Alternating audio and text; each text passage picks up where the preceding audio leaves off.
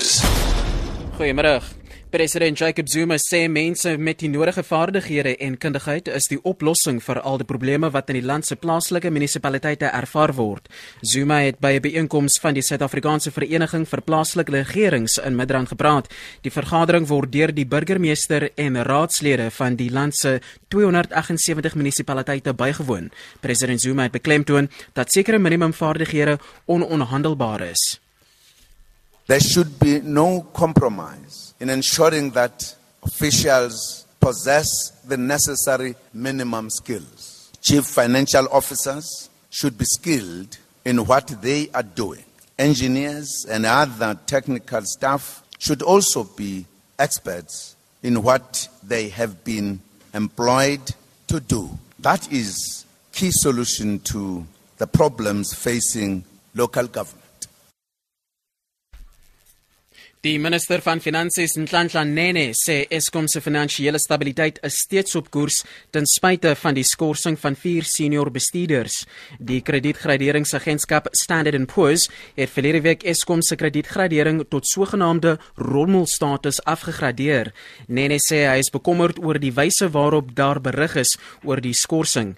Die regering beplan om nie kernbates te verkoop om 23 miljard rand vir Eskom in te samel nie. Die kragverskaffer het 'n finansiertekort liewer van 200 miljard rand tot 2018. Nene sê egter liewer dat Eskom is steeds finansiëel volhoubaar.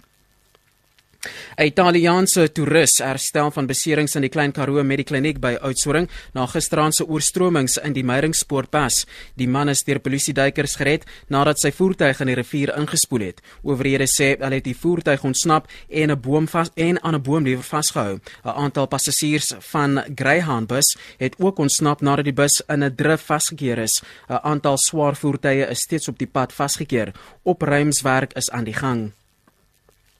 Die Weskaapse Hooggeregshof het gehoor dat die veroordeelde moordenaar Thandi Makobela weer kan oortree indien sy 'n verhouding betrokke is. 'n Maatskaplike werker, Irina Smit, is besig om te getuig ter strafversagting.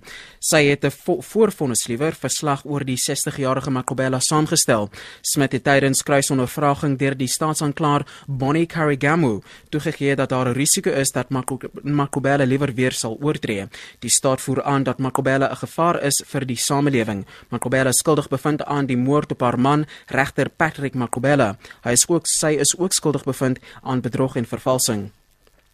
En dan ten slotte, Arabiese politieke leiers in Israel sê die eerste minister Benjamin Netanyahu se verskoning aan die Arabiese gemeenskap na sy opmerkings verlede week tydens die verkiesing is nie voldoende nie. Netanyahu het aan Arabiese gemeenskapsleiers gesê dat was nie sy bedoeling om aan te stoot te gee nie. Netanyahu het kiesers voor die sluiting van die stembusse aangemoedig om te stem deur te waarsku dat Arabiere in groot getalle stem.